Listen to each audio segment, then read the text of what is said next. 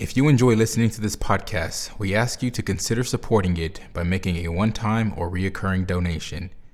Visit Mayflower's website at www.mayflowerucc.org and click on the Donate tab in the menu. Donations made to Mayflower's Communications Fund are tax deductible and help ensure that this podcast is available. Thank you for your support.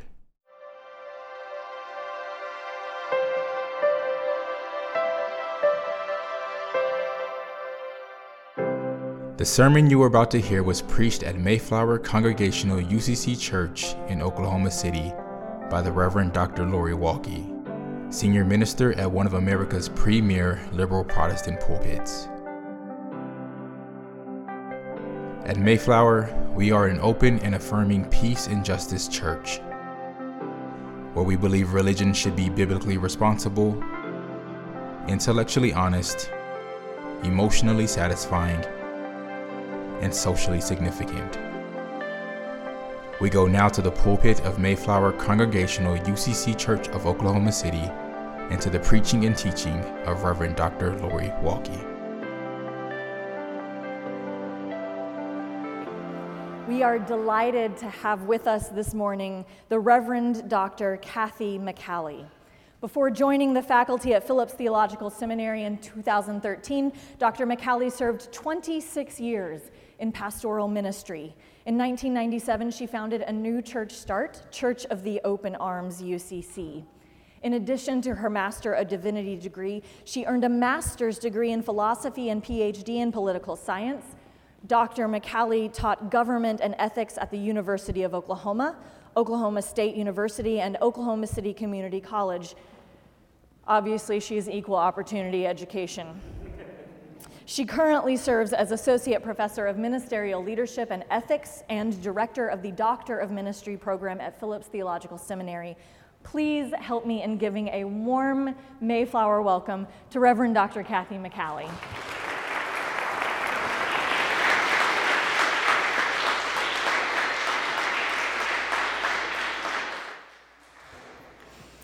Will you pray with me?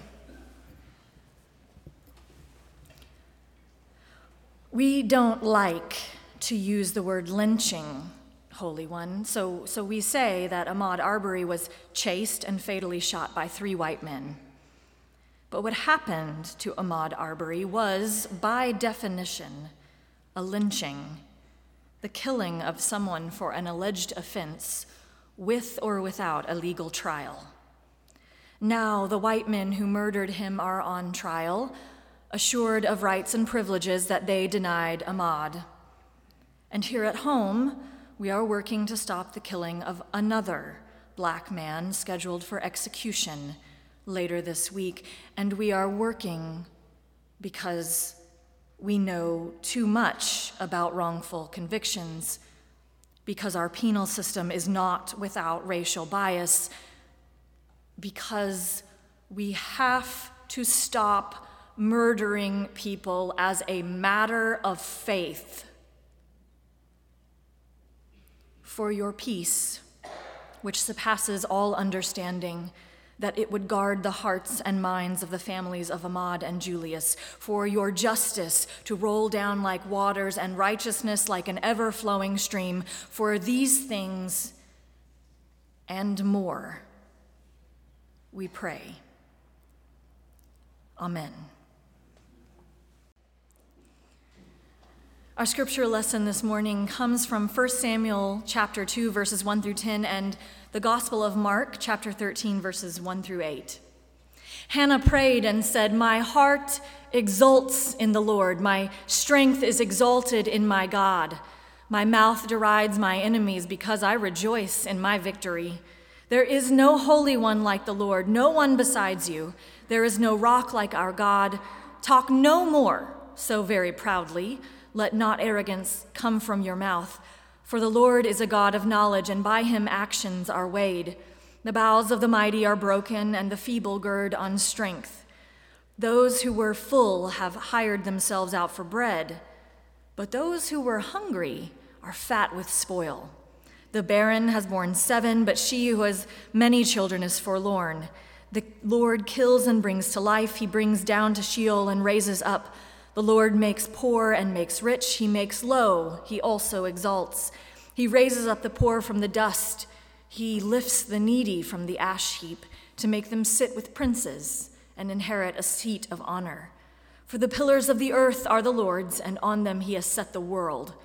He will guard the feet of his faithful ones, but the wicked shall be cut off in darkness. For not by might does one prevail. The Lord, his adversaries shall be shattered. The Most High will thunder in heaven. The Lord will judge the ends of the earth. He will give strength to his king and exalt the power of his anointed.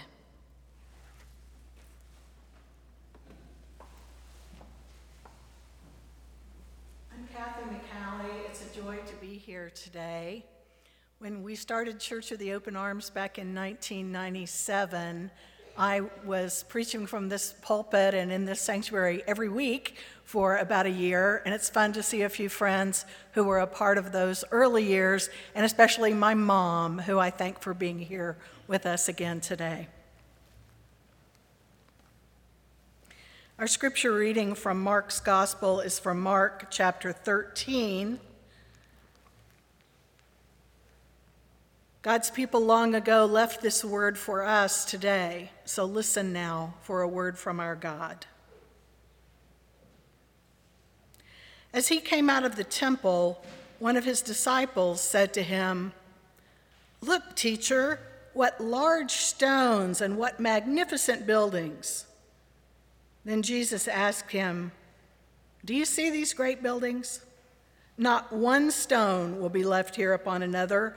All will be thrown down."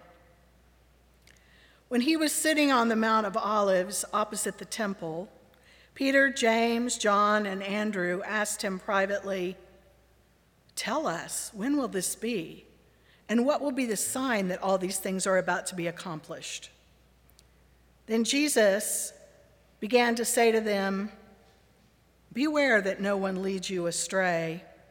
Many will come in my name and say, 'I am he,' and they will lead many astray. When you hear of wars and rumors of wars, do not be alarmed. This must take place, but the end is still to come. For nation will rise against nation, and kingdom against kingdom. There will be earthquakes in various places. There will be famines. This is but the beginning of the birth pangs."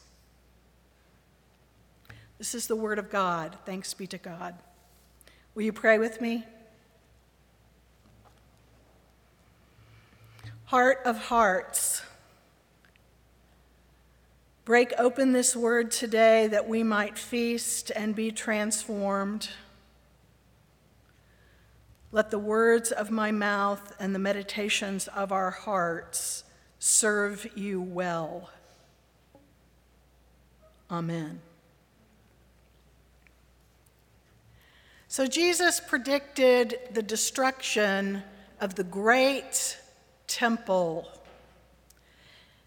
And when he said those words, his hearers would have immediately recognized a reference to the prophetic tradition of the Hebrew prophets who, more than 100 years before, had predicted the destruction of the first temple. In Micah chapter 3, verse 12, Micah said, "The temple hill will become a mound covered in a thicket of weeds."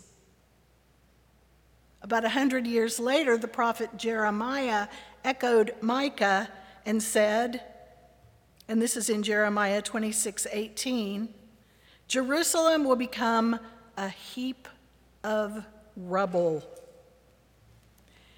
Indeed, the temple that Solomon had built was destroyed in 586 BCE.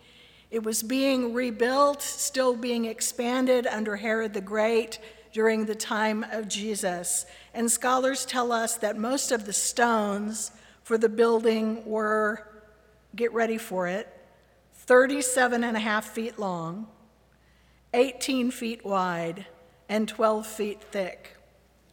So these are the stones that Jesus says, not one will be left standing on another. It will all be destroyed. And indeed, that temple was destroyed about 40 years after this conversation. But we must remember that the Hebrew prophets were known not so much for predicting the future, but for diagnosing the spiritual and moral health of their society. When Jesus predicted the destruction of the temple, that was an inconceivable, mind-blowing kind of prediction. The role of the temple was so central to that ancient world that to think of it being wiped away, it's hard to come up with a contemporary parallel. Maybe it would be like trying to imagine that the whole electrical grid in the United States was wiped away, or the internet, or the stock market was completely demolished. What would be an equivalent that would drastically change our lives, that would be kind of like the end of the world? That's what it was like for the Jewish people when the temple was destroyed. Maybe it would be somewhat like predicting that the polar ice caps would melt. And as Christian people, it's important that we not misinterpret Scripture by an anti-Semitic reading of this text, a reading that would be disrespectful or dishonor our Jewish sisters and brothers, because too often this kind of text has been read by Christians with a supersessionism that imagines that Judaism was just like this foundation that had to be wiped away for Christianity to be born, to supersede the Jewish faith. And I am sure that is not what Jesus intended at all. His point was, don't put your trust in worldly might and accomplishment. Don't trust in wealth, power over others, and might. In the next conversation, then, he goes on to say to the disciples, don't be troubled. Well, that's a little hard, all of this talk about destruction and world's ending, but don't be anxious, he says. Don't be troubled. Talk about global disasters can make our own personal needs seem pretty insignificant. But the Bible teaches that God cares about the personal longings of our hearts, the needs of individuals, as well as the political movements and social upheaval of world events. And so we read Hannah's song in 1 Samuel chapter 2. These words of a young woman who had been barren for many years, longing for children, praying for children. Hannah finally gives birth to Samuel. And it is the joy of this new life that causes her to utter these words about the greatness of God, the God of justice and equality, who brings down the mighty, who lifts up the lowly. Hannah's song gives voice to the gratitude, hope, and joy of fertility, of motherhood, of a new baby. What greater miracle or sign of the mystery of the holy could there be? And so when the followers of Jesus hear Jesus talk about not putting their trust in might, his teaching echoes the teaching of those before in his own Jewish faith, who encouraged people not to be seduced by worldly power and military might. Just after he predicts the destruction of the temple, then, Jesus is sitting with his disciples on the hillside, the Mount of Olives, across from the hill where the glorious temple stood. And his followers ask him, so when is this destruction going to take place? He responds, not telling them when. In fact, he says no one knows when these things will happen, but tells them how to behave during times of sorrow, destruction, and disaster. He says, don't be anxious, don't be troubled, be patient, don't be led astray.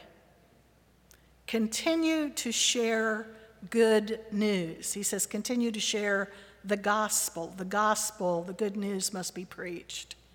And I feel sure that what he meant by the gospel was not some kind of domineering message about what people are supposed to believe, but was actually good news of God's love and deliverance. It's still scary to think about international war, especially to imagine something like World War III, given advances in war technology like drone warfare. It's hard to remember that right now bombs are exploding and bullets are flying. There are places where worlds are colliding and ending, in places like Myanmar, Belarus, and Ethiopia today. But as a U.S. citizen, I've lived most of my life feeling fairly sheltered from war. And I have to admit that that's partly because of the superior firepower, the military might of the United States as a hegemonic superpower. As people in the United States were prone to have confidence in our own ability, our own superior intellect, to have arrogance about our way of life, to think that we can be insulated somehow from some of the terrors and sorrows of war in other places of the world. As citizens, we have some influence over international action.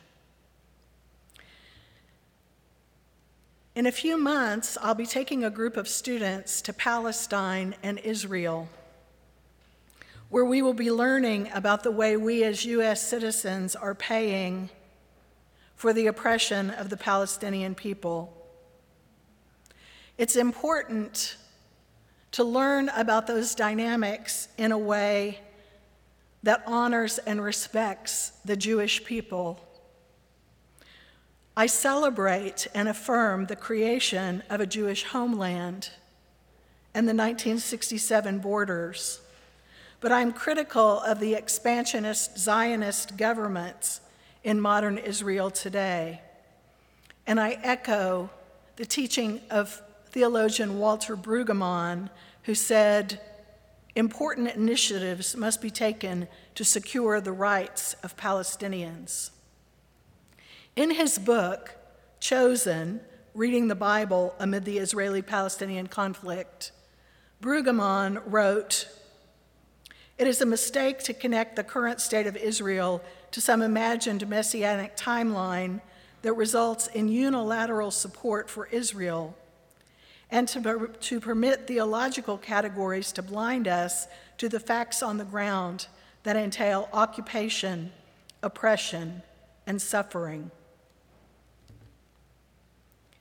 I don't believe in hell as a place where people go after they die to be punished, but I do believe in hell on earth. And all too often, that kind of hell is the result of what humans do to one another. How many of you have gone to see the First Americans Museum already? Yes, I'm seeing some waves, nods. Something Oklahoma can really be proud of. The history that is documented there shows many parallels between what's happening to the Palestinian people now and the betrayal of land rights, the breaking of treaties, and the genocide of indigenous people on this continent.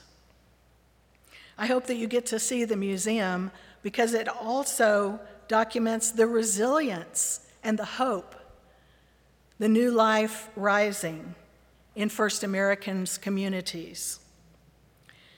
I think this scripture cautions us not to rush too quickly to a happy ending, though, to confidence that we can fix or repair or reconcile sorrows from history.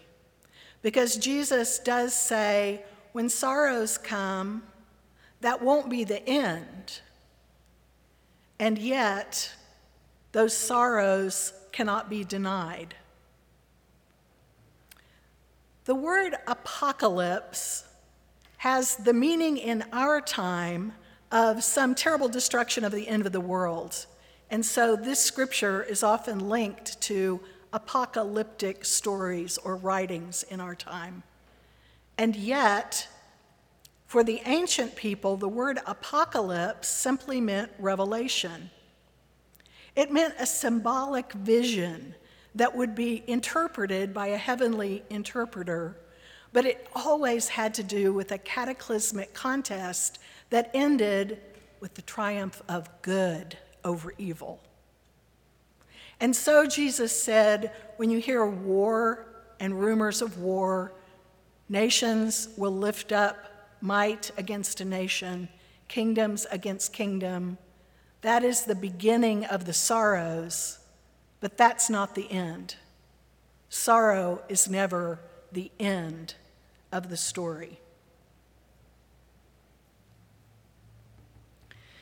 A few years ago, I was in Nicaragua, and a man told me a story about the United States and our tendency to always rush to the happy ending with confidence in our own ability to make things work out in a hopeful way. So here's the story. There were 3 missionaries. They were on a journey in a jungle in a very remote area. One was a Frenchman, one was an Englishman, one was an American. So as they were traveling through this very remote jungle, they ran into a group of indigenous leaders who sized them up and could tell they were not up to any good. They were not going to be helpful. And so they decided to kill the missionaries. They built a guillotine and said, okay, we're going to kill each one of you on this guillotine. We're going to start with the Frenchman. They said, you have one choice. Do you want to die looking up or looking down? And the Frenchman said, well, I want to die looking up at the heaven where I'm headed, at the beauty and majesty of my Maker. So they laid him down on the guillotine, and they dropped the blade, but the blade got stuck halfway down. Well, the natives looked at each other and they said, this is a sign. We're not supposed to kill this guy after all. And so they said, you're free to go. Next, the Englishman, you're going to be executed. Do you want to be facing up or down? And the Englishman said, to show my humility, I want to be facing down toward the ground. So they laid him down. They dropped the guillotine. And once again, the blade got stuck halfway down. Well, they said, another miracle. This must be a sign. You're not supposed to be killed today. You're free to go. Now the American, do you want to be killed looking up or down? Oh, I really don't care. So they laid him down, facing up, looking up at the guillotine. As they dropped the blade, it got stuck halfway down, and the American said, I can fix that for you.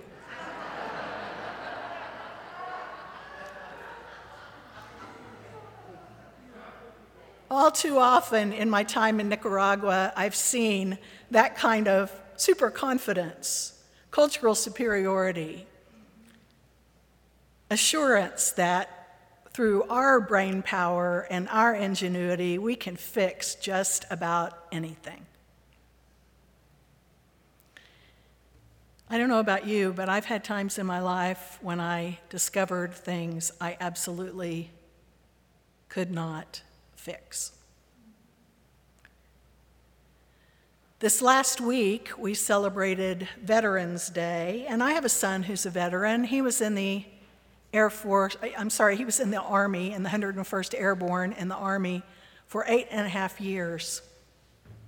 He served for a year in Iraq, but it was the time when he was in Afghanistan for a year in combat that was the hardest time of my life. And I can tell you that no experience has brought me to my knees in the way that did. There were many nights when I woke up in terror, having dreamed that a messenger was at the door with news of my son's death. I had a couple of friends who would say to me during that time, "Your son's going to be okay. I'm praying for your son, and he's going to be okay." Well, that really made me angry when people said that. It made me angry at the false promise that my son would be okay when other families did not wake up from a nightmare, when news that their son had died was not merely a bad dream. It made me angry and sad that this person who was praying for my son had such a pitiful view of prayer, as if prayer was a method to get what we want, a technique to ensure our desired outcome. I had to finally accept that my son's path was his own journey between him and God.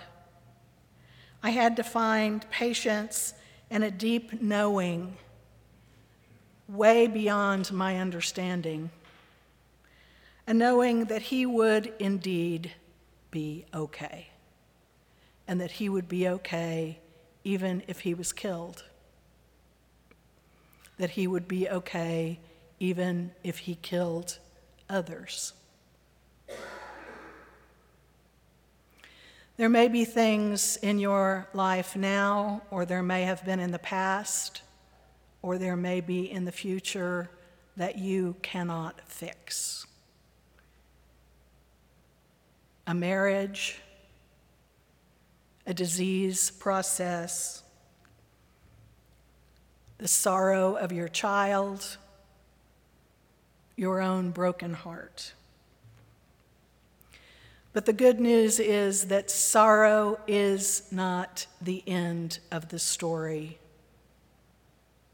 and that there is a kind of power beyond our understanding. And so I close today with a reference to the 2-week Global Climate Conference in Glasgow, Scotland that is just coming to an end. Thinking about climate change, I've been so troubled in recent years thinking about climate change and the loss, destruction, and devastation of animal species, habitats, and human civilizations due to climate change. But there is some good news. Jesus told us to continue sharing good news. And so I'm delighted as I hear that there have been major advances toward fusion energy in recent years. Fusion energy has been around as a concept for a long time, but an MIT-designed project has made some major advances. Scientists report that recently that they have been paving the way for practical, commercial, inexpensive, carbon-free power through fusion energy. Courtney Venepal reported this last week, that fusion, which occurs when two positively charged nuclei merge, promises to deliver a reliable, clean energy source, and that the news is so good that private sector investors are recognizing the promise and now putting money into fusion energy startups. There are sorrowful times of travail. Jesus says, don't be led astray, don't give in to the powers of destruction. When we reach the end of our ability to fix things, we may be tempted to rely on dominance, force, mighty power over others, to be the ones that survive even if no one else does. But that is not the way of Jesus. So don't deny that sorrows will come, and don't be troubled. Give voice to gratitude, hope, and good news. Sorrow is not the end. The power greater than ourselves is giving birth to new creation.